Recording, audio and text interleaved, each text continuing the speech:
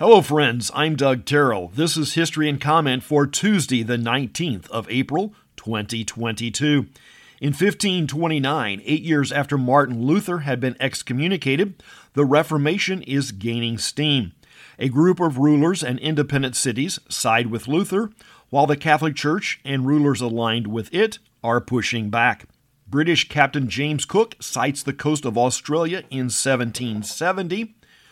More than a year before the signing of the Declaration of Independence, the shooting war started on this day in 1775. Colonial militia confront British regulars at Lexington and Concord, Massachusetts. The first shots were fired at Lexington and then continued to Concord later in the morning.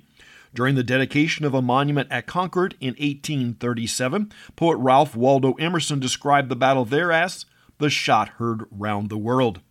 Just as the Civil War is breaking out, a pro-secession crowd attacks U.S. Army troops marching through the city of Baltimore. Maryland was on the fence as to where her sympathies would lie. Ollie Evinrude was born in 1877 in Norway and immigrated to the United States in 1882.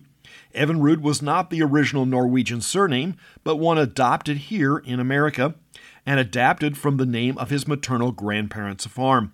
Evinrude was largely self-taught in engineering and machining. In 1907, he will build the first practical outboard boat motor. Eliot Ness was the leading government agent in Chicago during the Prohibition era. Ness was a Chicago native born on this day in 1903. He focused his efforts on Al Capone, and he and his agents were known as the Untouchables. English actor Dudley Moore is born on this day in 1935. The Germans are getting serious pushback in the Warsaw Ghetto when they try to round up the remaining Jews. The Warsaw Uprising in 1943 was a doomed act of defiance, but it was also the largest Jewish resistance of the war. The Jews had little to lose and everything to gain. Nearly 250,000 Jews had been shipped out of the ghetto and murdered by the Germans. English actor Tim Curry is 76 today. He is known for his participation in the Rocky Horror Picture Show.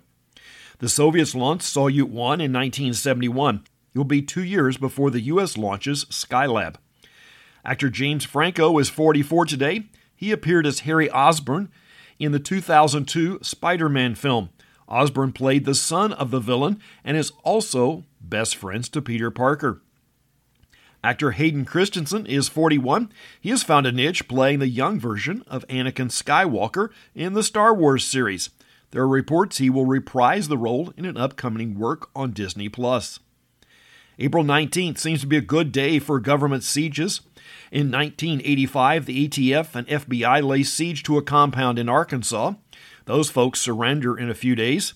Then in 1993, the FBI are outside of the Branch Davidian compound in Waco, Texas, when it burns with great loss of life. How the fire started is still of debate.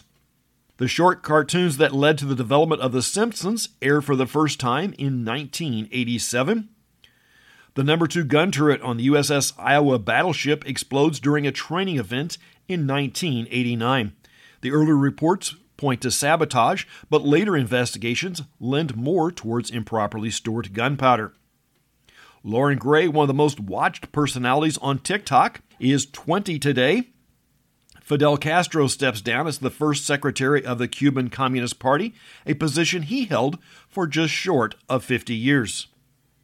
The Ingenuity helicopter, part of NASA's Mars 2020 project, is the first aircraft to achieve flight on another planet. The craft has a 4-foot-long main rotor, far larger than most drones, but quite small for a full-sized craft. That's History and Comment for the 19th day of April. I'm Doug Terrell. Now go and do something worth remembering.